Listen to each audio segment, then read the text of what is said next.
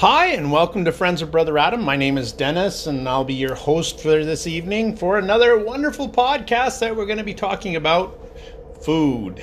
Not our food, food for the bees. But before we get there, I'm going to tell you where you can find me and tell you a little bit about how you can support us here at Friends of Brother Adam. You can find me. My home base right now is at odyssey.com, odyssee.com, and you look up Friends of Brother Adam. You can also contact me at fatbeehoneyranch@gmail.com, and that's the main way of contacting me. Also, you can find me on Anchor, ANCHOR.FM. That's on the web. It's held by Spotify, and of course, we've had some issues with Spotify, so I don't know how much longer that's going to be, but we'll see. Also, you can support us by watching Odyssey, and on Odyssey, they have a library coin that they utilize, and you can tip people with your library coin. They give you library coin when you sign up, and then they have certain areas that you watch 50 videos, and they give you a certain amount of coins and blah, blah, blah. So you can earn some money by watching cool things over there on library. I encourage you to go over and try it out. And you can also send their library coin to those people who you appreciate, and you appreciate me. Yeah. Anyways, you can also see a QR code on the splash screen of the podcast. That is for Bitcoin, and you can send me a miniature amount of Bitcoin, and I'd really appreciate it. Also, you can send email transfer to me at fatbeehoneyranch@gmail.com, and I can put it directly towards what I'm doing it with it, and that is getting a PC for video editing so that I can put more stuff on Odyssey, and then you can see more stuff. I find that these podcasts are a really good way of learning, because you have to stop watching and you have to really listen to some of the things and garner some of the knowledge. I also find that I can listen to podcasts while I'm doing other things. So my hands are doing other things and my feet are doing other things. But in my ear, I have somebody talking and sharing their knowledge with me. And I really appreciate the podcast people that I listen to. I am very happy about this format. I find that this format is something that really works well with me, and hopefully it does with you as well. And the least type of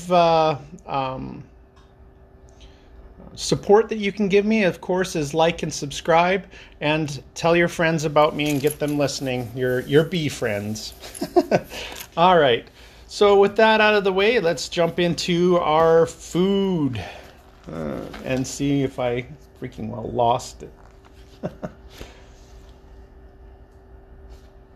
All right, so this is B3, and sorry to be jumping around a little bit here, but this is going to be coming up here pretty quick. B3, feed bees sugar and protein. So I think this particular podcast will just be dealing with sugar. We'll deal with protein in another time. And we're going to start at the end and work our way towards liquid feed. But we'll start with the hard feed first and go that way. So let's discuss a little bit about why we feed bees. And this comes from my theory of beekeeping. There are a lot of different kinds of theories out there. We have our granolas out there who are, the all-natural beekeepers. Love them. They're great people. They believe that, a lot of them believe that feeding bees is bad, that you should allow the bees to find their own food, and they kind of self-select their genetics for thrift, for hardiness and for their foraging abilities. And yeah, I can definitely see where they're coming from. And yes, I have seen hives that they get so lazy that all they do is just snack off the food that you give them, and they hardly ever go out for anything. And that causes issues because bees need to go out and collect. They will naturally end up going out on their own and going and collecting anyways, but you get a lot of the bees in the hive that just would rather eat easy to catch food or easy to drink food. And so you can get them pretty dependent on you feeding them. So I see where they're coming from, and I agree with them in a certain respect. However, I also, you get the factory beekeepers, I like to call them. They are the industrial beekeepers. They go out and they have 2,000 hives, and they don't have time to mess with bees and failing hives and that kind of stuff. So they have to make some quick and brutal decisions on things, and then of course they have to support their hives, and they have a huge big amount of money that they spend on feeding bees. And so a lot of times they will go to the sugar factories with a tanker truck, and they will fill up the tanker truck with already cooked sugar water. It's cooked to the point where it's good for bees. So it's been heated up, but it hasn't been burnt. And so it's in a more digestible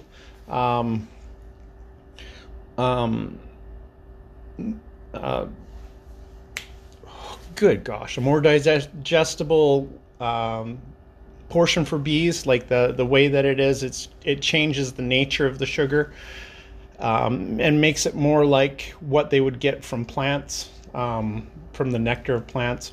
So yeah, totally forgot the word for that. But anyways, so they come back with these huge big tankers, and they drive up to their tank on the property, and they fill up their tank on the property, and then they will have a 5-ton truck with a big huge tank on the back. They'll drive up, they'll pump it from this tank into the 5-ton tank, or 5-ton truck tank, and they'll drive it out to the various apiaries that they have. And literally there's a hose that comes off of it with a small little pump that either runs off the electricity of the truck or it runs off of gas. And they'll start that thing up, and they'll go out with their hose with the spray nozzle, and they'll walk by, and one group of people will be taking the lids off of the hives, and they'll just go along and fill the internal hive feeders, the black internal hive feeders, with this liquid. And then somebody else will come along behind them and just put all the lids back on after they're done. And they just go down the rows of the hives and just do this all the way through. Or if they're open feeders, they will go right up to a big, huge 55-gallon drum barrel, and they'll fill the thing 3/4 full, and then they'll go find some nice floaties to stick in the top of it. And hopefully they choose floaties that haven't been utilized already and already have fermenting materials in them, and amoebas and all the other stuff that happens when the sugar starts fermenting, and hopefully they pick fairly sanitized stuff to put as floaters, and then they drive away from that apiary, and the bees just go nuts. And literally within a day or two, that whole entire 55-gallon drum is empty. They dry, bare as a bone. As long as you get it during the appropriate season, that's how fast it goes down. So you really don't have to worry too much about, they really don't worry too much about other bees coming from other areas and stealing your feed. But hobby beekeepers, you know, we have more time to be able to deal with internal feeding. We don't really feed outside in these 55-gallon drums, and we're more worried about the beekeeper 500 feet away, and his bees coming over and eating up our money that we're putting into this sugar that we're open feeding. I have that particular problem right now. We have a factory beekeeper who is starting to put more and more bees in one area, and of course he doesn't feed them, so the bees will come and rob out our weaker hives, and we end up losing all of our hives. And then once they've robbed them out and taken all the honey, then they just fly away. And it really pisses off the hobby beekeepers, because here we spend, you know, $200-300 on getting bees at the beginning of the spring, and then because he throws 50 or 60 hives in a certain area, we end up losing a lot of money because of his bees. And I'm going to tell you, there have been some very nasty fights between beekeepers because of that. And I really hope that the factory beekeepers who are listening to this understand that when they start throwing these huge big heavy bee hives right outside of town, what kind of controversy they're about to cause. So you know who I'm talking to. Yeah, we have literally about a kilometer away, we have probably about 30 hives that the guy just dumps there, and he'll feed them 2 weeks in the spring and 2 weeks in the fall, and then he packages them up and lets them sit there for the winter. And of course, while they're extremely hungry in the spring, when they don't have any feed from the beekeeper, they come and rob out our hives and kill our bees. They come and rob out the open feed, and they do a lot of very nasty stuff that I don't like. And I'm torn what to do, because, you know, I'd like to go talk with this gentleman and tell him, but I also know that there are some factory beekeepers who are like, yeah, I give a rat's ass what you think. I'm going to do what I'm going to do, and I have permission on this property, and screw you. And then there's other ones that kind of listen to you, and they'll take away half of their beehives from there and make it a little bit nicer for a year or two, and then they'll throw them back out there. Yeah, so I don't know. I don't know if there's any winning with that one. It just might end up being a constant battle with the factory beekeepers. And they don't give a rat's ass, because most times beekeepers are honest, and they're not going to do anything that's going to harm other beekeepers' bees and other beekeepers' hives and that kind of stuff. So I don't know. But, you know, there are those dishonest people who, you know, when you put 30 hives right beside somebody else's 5, and they raid them out, well, you know, they throw a bug bomb over there, or they open feed and they poison the water that they're open feeding, because they don't got any bees left, because the stupid idiot hives have eaten you all out and you're just done. So yeah, I've seen beekeepers put out open feeding poison water and laugh as they're sitting there watching the guy come and weep over his 20-30 hives that he put out there that are all dead because he was an asshole. Anyways, I would really hate for that to happen to somebody. I wouldn't be doing it, but I know there are some hotter heads in town that would definitely and have definitely taken exception to this guy's bee terrorism. So, and you know what?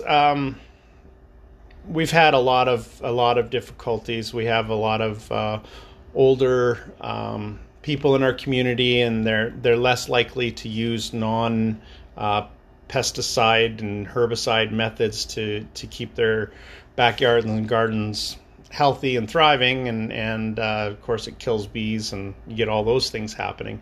And then you get those block wars with that, but to add on another freaking block war with somebody with a lot of money and bees to throw at, I don't know.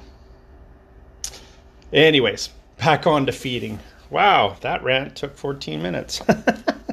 Yeah, so we're going to be talking about feeding because of that, because of certain instances, like you're going to be doing closed feeding in your hive if you have other hives that are coming over and stealing your open feeding sugar water. So, and my theory, to get back to theories, my theory is that we are keeping bees in an area that they're not necessarily suited for.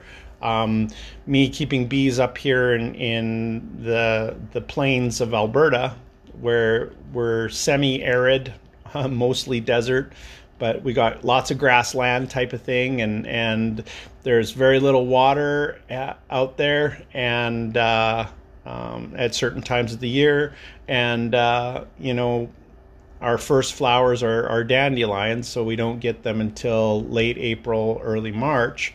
So from the time that they wake up, and sometimes, you know, during warmer years, they can wake up in several times during February. They can, and then go back to sleep for, you know, our minus 40 degree snaps that we have of super cold weather, and then wake up again a month later, and, you know, end of March, and be awake March, April, and then the flowers come at the end of April.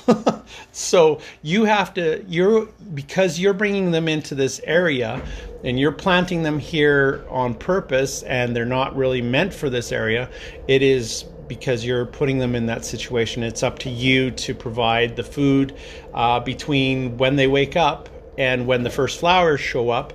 And it's also incumbent upon you to feed them in the fall. And this is where I just got upset about this factory beekeeper that I just, you know, I've called around already trying to find out who he is amongst the bigger beekeepers, and they're all like, no, that's not ours. So I don't know whose it is. I'll have to go ask the person who's hosting them. Anyways, so my theory is that we need to handle from the last flow until they're ready to close up their hive and stay in their hive, because it starts dropping below minus 10 or plus 10, I mean. So yeah, we're responsible for that. And then if we have weak hives, we're responsible to internal feed those weak hives so that they can possibly get their strength up enough to start becoming a normal sized hive. And also, when you are making new queens, you are responsible for feeding that extremely small hive, because they don't have the population to split their hive in half go out and try and find food, and half stay there. And of course, they don't have usually the stores, unless you're heavy in stores from, you know, your other colonies. Usually they don't have the stores there in their small little beehive, so you have to be feeding them as well. So those are the circumstances that you're going to be feeding in, and in my theory of beekeeping, I believe that we should be doing that. So, and I accept other people's theories, and I understand why they do what they do, but this is why I do what I do.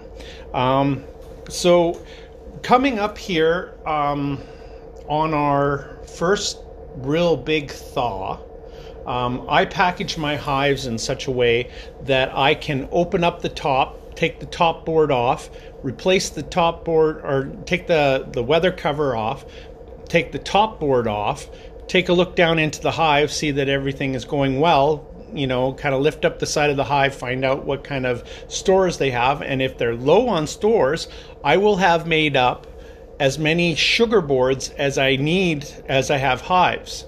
So I'll just go along and just work them all the way through on a very warm day. We're talking plus 10. So they're out doing their potty flights, and dumping that yellow crap all over your hat and bee suit. But they're out there doing their flights, and you're just going to open it up, put on the candy board, and the candy board or the sugar board, it will sit on the top of there. And because your hive is tipped forward, any humidity that goes up softens the sugar and starts rolling towards the front of the hive and then down the wall of the hive. And of course, as the humidity does that and rolls down there, it starts picking up sugar, and goes down the side of the hive, and the bees start, you know, because they're moving around inside the hive because it's warm enough for that, but it's not really warm enough for everybody to start going out and looking for food. They will start licking up that and go, oh, hey, look at that. And they'll follow the trail up to the candy board, and then they'll start just eating it right off the candy board. Candy and fondant are a late winter feed for bees that are needing a little bit of extra food.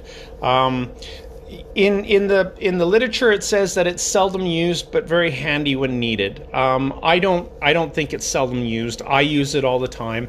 My bees, you know, a lot of times I'll have colonies that aren't as good as they should be, and so in the fall I do the communist thing, and I open up all the hives, find out what they have, and then I start sharing the wealth around, you know.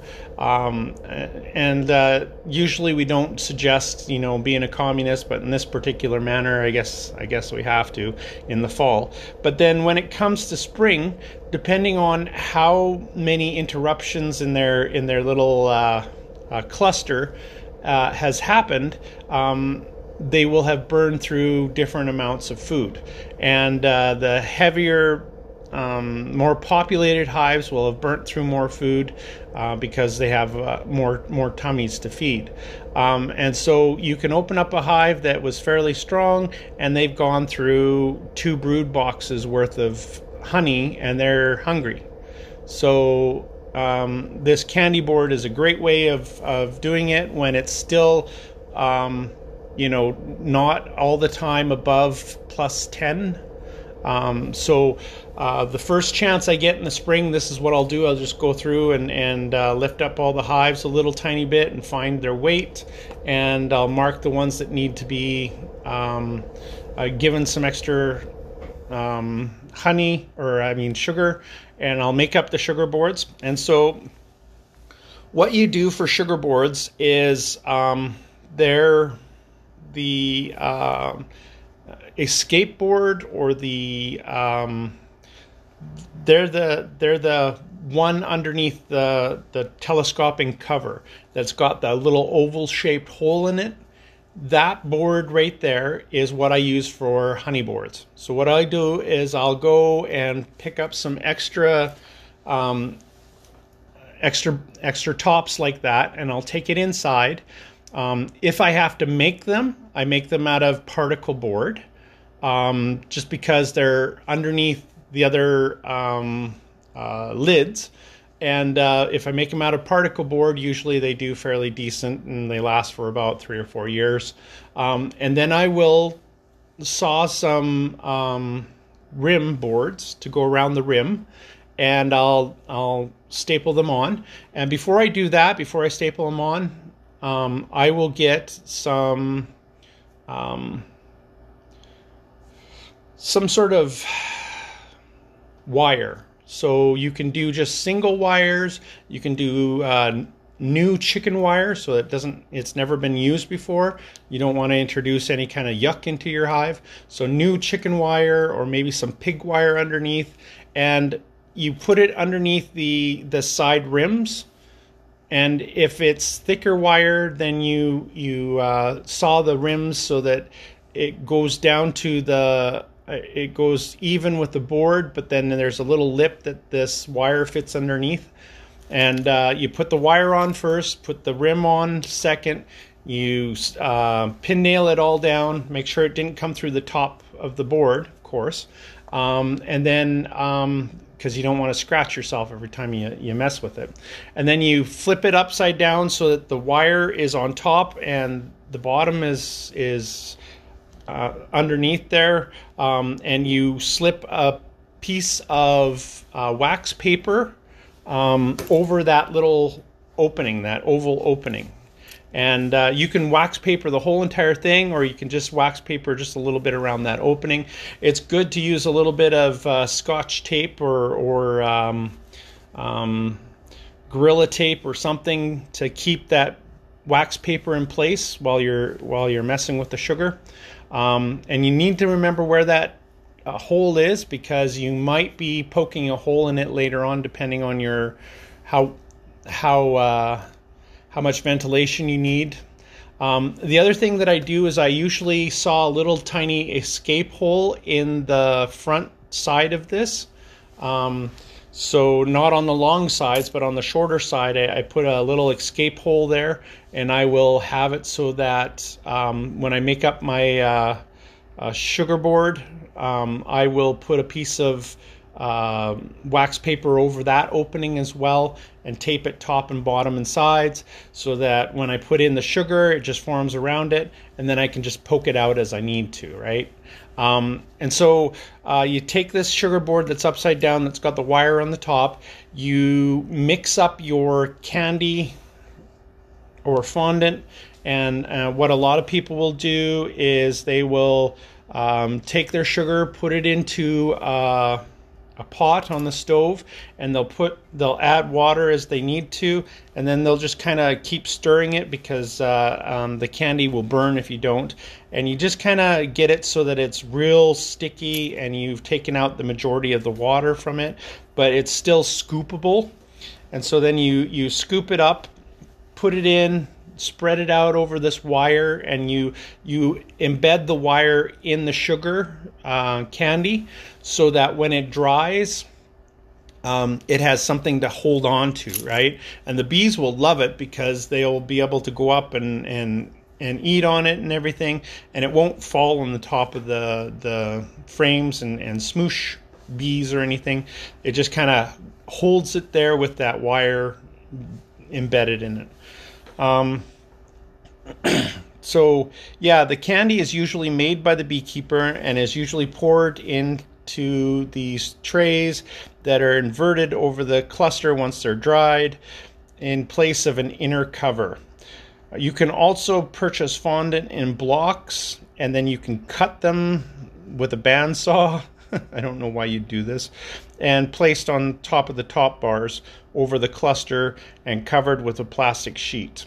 So you put the plastic sheet on top, I think, to cover it. Yeah. I don't like that method, but I guess you can use it. Fondant comes in various recipes. Only bee-approved recipes should be used. So look on the internet, find one that is from one of the major bee companies, like Bee-Made or one of the other companies that you can trust.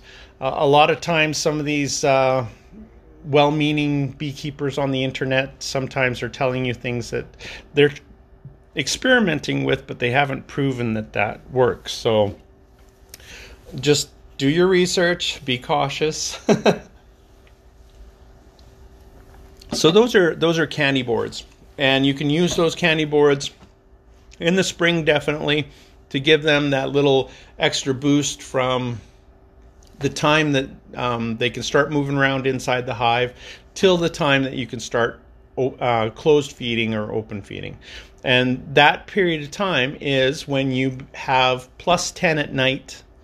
That's when you can start feeding with sugar water, either inside the hive or open feed.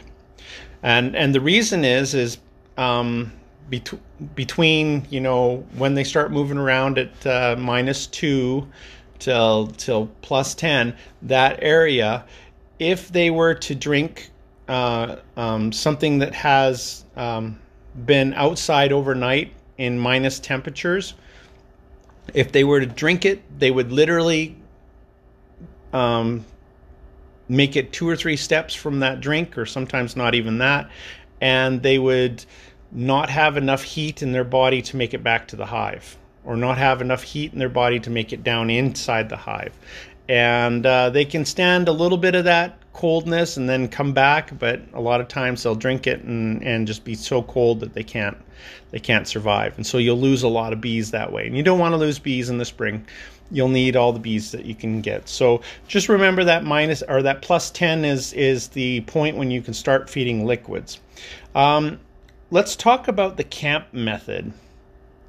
And this is the method that you can use on beehives that are really needing feed, but you know, you just can't get enough feed to them. And it's still hasn't reached +10 at night. but you need to feed them massive amounts of sugar.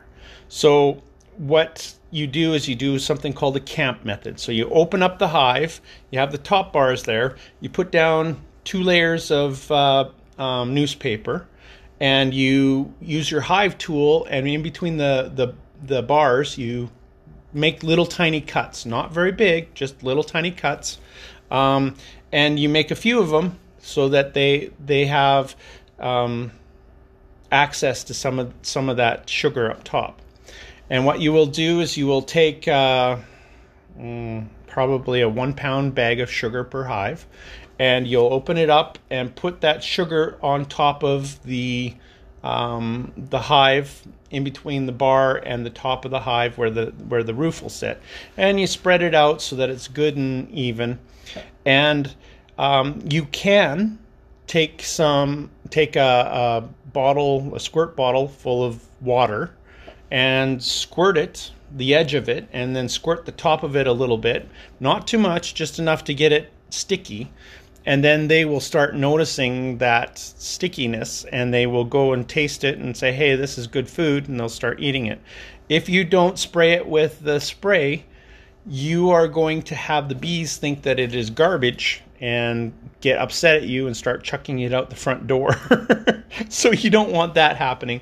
Give it a good spray, and as soon as they grab it with their mouth, they'll go, oh, hey, this is yum yum, this is food, not debris that needs to be taken outside.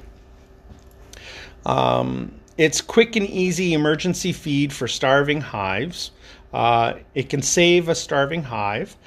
If fed on the inner cover or on a newspaper over the cluster, you can have the moisture from the bees come up, soften the sugar, and dissolve the sugar so it starts to the point of dripping sugar water down, and the bees will go up through the holes that you've made in that paper and start eating away the paper so that they can get to more of the sugar. But what will happen a lot of times is if there's not enough humidity in the hive, if they're a smaller hive, sometimes the sugar will just pour right through and go all the way down. But because it's granulated sugar, you don't have to worry too much that it's going to get all over the bees and it's going to cause an issue.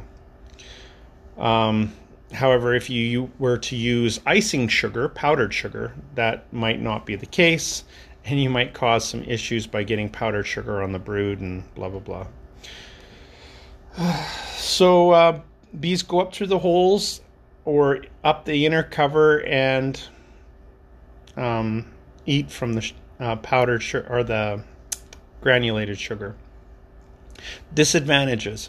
It is generally considered to be an awkward and unsatisfactory emergency method that is seldom used. I don't know, I've used it a bit. It's not seldom, I use it a bit. It does make a mess out of things. So in the spring, when you're doing your bottom board cleaning, you'll have a crustified bunch of sugar on the bottom board, and it'll be yucky, and you'll end up having to take it and scrape it and retreat the board, and but you know, it makes it so that the bees can survive, right? In temperatures up to +10 at night, and during the day. Usually when it's +10 at night, during the day it's usually +15, +20. So, you know, it gets warmer in the day first, and it cools off at night, of course. And so you take your lowest temperature from the nighttime temperature. Okay, on to liquid. Now, we talked about earlier how the factory beekeepers go and take huge big containers to the sugar factories, and the sugar factories have already quick boiled the water and made it into a syrup, and they put it into these big huge containers. The beekeeper will go and pour Honeybee Healthy in there. They'll pour their own mixture of minerals and vitamins for the bees. They'll pour a little bit of stuff that makes it taste interesting to the bees. You know, and that's all the stuff that's in the Honeybee Healthy. So you might put in a bottle or two of mint. You might put in a bottle or two of what is the sweetgrass stuff? I'm not thinking about it, but yeah, you put in your essential oils in there to make it kind of palatable for them, and that they might, be more interested in drinking it. And then as they drive it from the sugar factory home, of course, that thing is bouncing back and forth across the baffles inside the tank. And for those of you that don't know this, inside those tanks they have half walls. So inside the tank they'll have a half wall coming up from the bottom and a half wall coming from the top, and then a half wall coming from the bottom, and it's just kind of alternating. And what that causes is it causes it so that you don't, when you start your trailer moving with that in there, or your tank moving with that in there, you don't get all the liquid going right to the back and causing issues lifting up the container and having it fall off. It is strapped down, but with that amount of weight and gravity, yeah, you'll have some problems. So they put baffles in there, walls that stop the liquid from moving as fast. So that's what that's for. And as they drive home and the water's kind of sloshing and mixing back and forth, it'll mix it up really good. That's why they put the Honeybee Healthy or whatever they're putting in there right there at the sugar factory. And so you put it in, and then it sloshes around and mixes it up, and you're all good and fine. And like we were saying before, sometimes they put it into other containers that they store it temporarily until they use it, or sometimes they literally take the whole entire tractor trailer down down the row and just kind of pour it out as they go. So I mean, yeah, different ways of doing that. How you as a hobby beekeeper can learn from that is you need to mix it. You need to mix in minerals and vitamins for the bees. You need to mix in some essential oils so that they like it. And you also need to I think they call it emulsify. You make it into a syrup. So you might make batches of this in your own kitchen. I don't usually do this because my wife she's a Red Seal chef, and she likes her kitchen clean. And every time I do beekeeping stuff inside, I always make a huge big mess, and I get a tongue lashing and a spanking for it. So I like the spankings, but not the tongue lashing. So I have an outside burner that I use and a big stock pot, and I'll make the syrup outside, and of course you'll have bees coming over saying, "Hey, this smells good." That's when you know you're doing a good job. Unfortunately, they land right in the middle of it and they die because it's warm and whatever. But yeah, and you mix in your Honeybee Healthy, whatever essential oils you want to mix in there as well. And you can get one of those cement drill bits. It's like a bit that you fit into your large bore drill, and it's about 2 feet long, and it's got paddles on one side that's supposed to mix up the cement, but we're using it for sugar. So you put that on your battery drill, and you go out there to where it's starting to warm up to the point where it might burn. And so you put that in there and you mix it all up, and you get it all moving around and mixed up, and then you turn off the heat and you dip it out in juice containers or something like that, and you walk over to the hive and you let it cool down a little bit. Walk over to the hive, pour it in and into your internal hive feeder or into your external feeder, whatever you're doing, and you feed it to the bees that way, right? I'm a big fan of making outside arrangements for doing this so that you don't get the tongue lashing. All right, so bee feed must never be stored in honey supers or extracted as honey. So the time that we're feeding the bees this is during a time when they're not really bringing in honey, and when you and it's before we put on the supers. So one of the things that needs to be explained to you over and over again, and I need to be reminded myself over and over again, is you need to keep brood chamber, and supers, okay? And yes, the frames move up and down and blah, blah, blah, but you need to try and use supers as supers and brood frames as brood frames. Brood boxes of brood boxes. And the reason is, if you are the type of person that utilizes selective pesticides for miticides and things to kill off mites and whatever else, that's done in the fall and sometimes in the early spring. And you put that on there, the bees walk across it, get it on their little footies, they lick off their little footies, and then what ends up happening is they get it in their bodies, and it doesn't kill them because it's a selective pesticide. It does make them sick, but that's another story. And then you take those out of there. Well, when bees walk across it and get it in their mouths, they also go around and masticate wax. They put honey in, or nectar into their honey stomach, and then spit it back out. So you're putting that miticide into the honey that they're using there. And as they're eating out that honey from the brood box, they're getting a secondary treatment because of what they're eating has that selective pesticide in there. What you don't want to do is do the mite treatment while you have supers on, because you get the poison throughout the hive, and then you're going to process the honey and you're going to have miticide in it. Not cool. The other thing is that all of that honey needs to be used up by the bees before you put on your supers.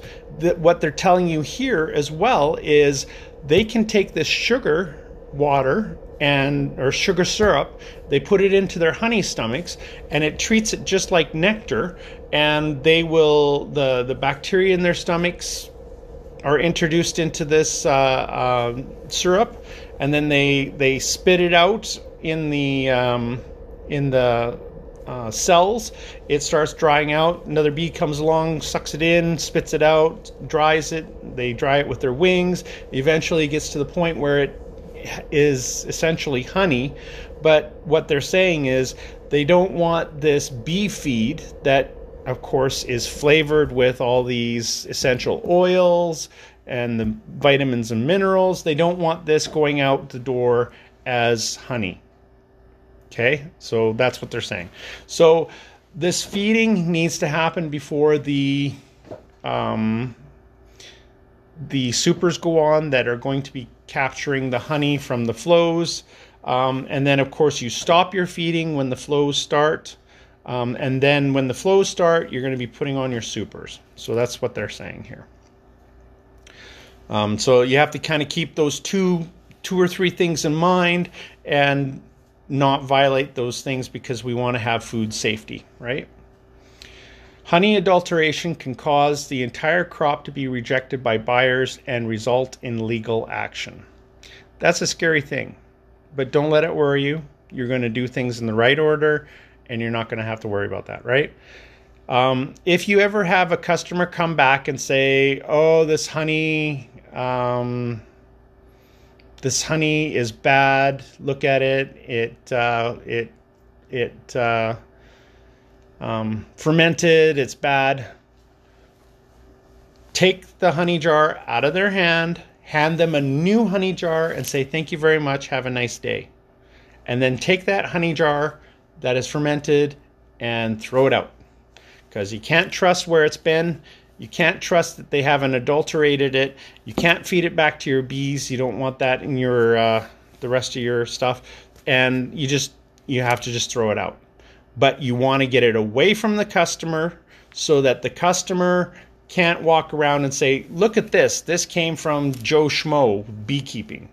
So you ask if you can have the honey. You take the honey, you smell it. You're like, oh yeah, here is a new one. Thank you very much. I'm very sorry for what happened, and you let them walk away. Usually when that happens, the problem is they left the honey open. Honey is hydrophilic, so it attracts water from the air. And once it gets water from the air in a certain amount, it will start fermenting. And of course, you get yeast from the air that gets in there. It's the same way as making yeast-free bread, that you get yeast from the air. If you have it open long enough, the yeast will come in there. If the water content's enough, it'll encourage the yeast to grow and everything, and so that's why it happens, usually. But, if they come and they say, oh, this tastes really funny, you say, thank you very much, take it, hand it to them. You can do some tests on it and find out what's happening, why it tastes funny. I wouldn't suggest tasting it yourself, but you can do some tests on it and see what's going on.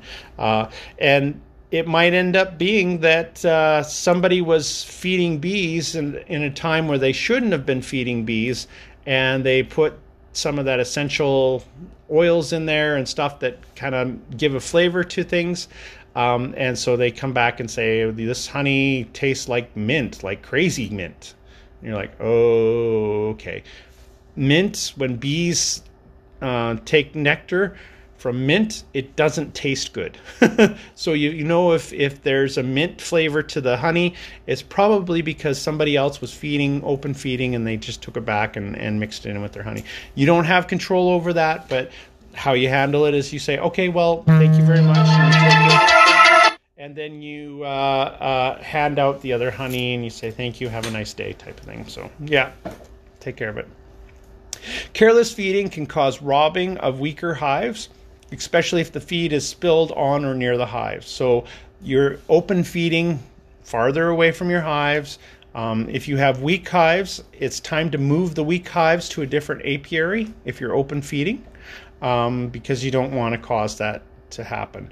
Careless feeding can cause an uproar in the bee yard and result in stinging of innocent passerbyers. Not been my finding. Usually they're so absolutely crazy about honey and sugar water that that's all that's on their minds. Getting it, filling up both their stomachs, and heading back home to spit some of it out.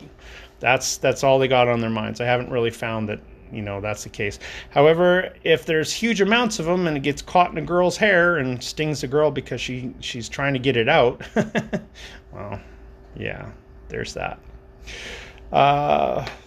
Bees can be drowned in the feed if it's too thin, and or if the feed is an open surface and has not been provided with adequate floats. So you can use floats from all different kinds of things. You can use dry grass as floats. You can use the little styrofoam peanuts as floats.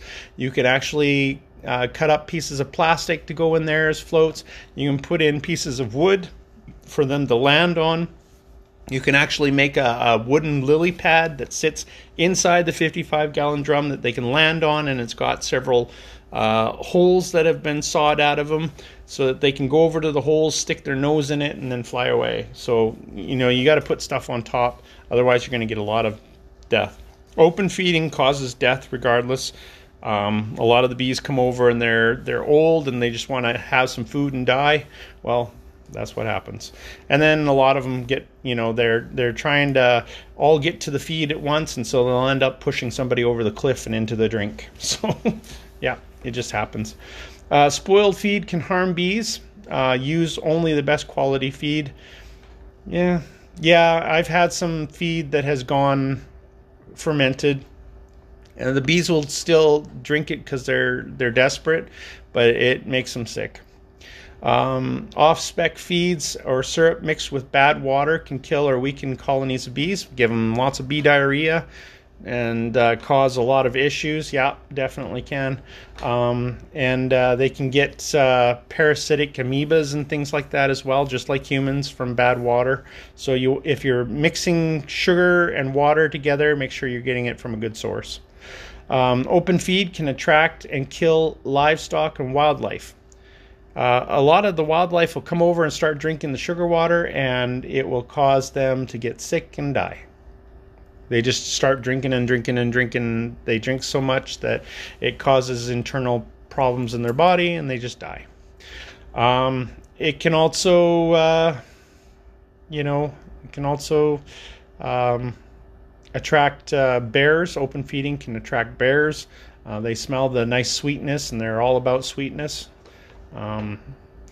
It can attract raccoons. They like the sweet smell as well, and they like the protein smell from the brood, and so they'll come, and if they are attracted by the sweetness, they'll find the brood and have a good sweet and protein lunch. So yeah, you attract wildlife, and you can actually kill them. So you want to avoid that if you can. And when you're open feeding, you need to be supervising that open feeding. So all right, you have to supervise it a whole lot closer than you would with the internal feeding. So internal feeding, that causes death inside the hive as well. I've like literally found 2 or 3 cups of dead bees in the bottom of these black plastic things. They need to have ladders installed in them and or floats in them. They usually come from the store with a lid and with an access opening, and then a ladder going down to the bottom of the container. Over time you lose those parts, and so you have to repair it. And when you repair it, a lot of times you have to put a wood rim around it to hold it open, and then you put little pieces of wood on the inside, or peanuts, styrofoam peanuts, or whatever you need to do in order to have them be able to walk on the top of it and drink it and whatever else. So if you have found this to be helpful to you today, make sure that you like and subscribe on the platform that you're listening to. Also, think about sending a little something to me. I really appreciate all the help and stuff. If you have any questions, please email me at fatbhoneyranch@gmail.com, all small letters, no spaces.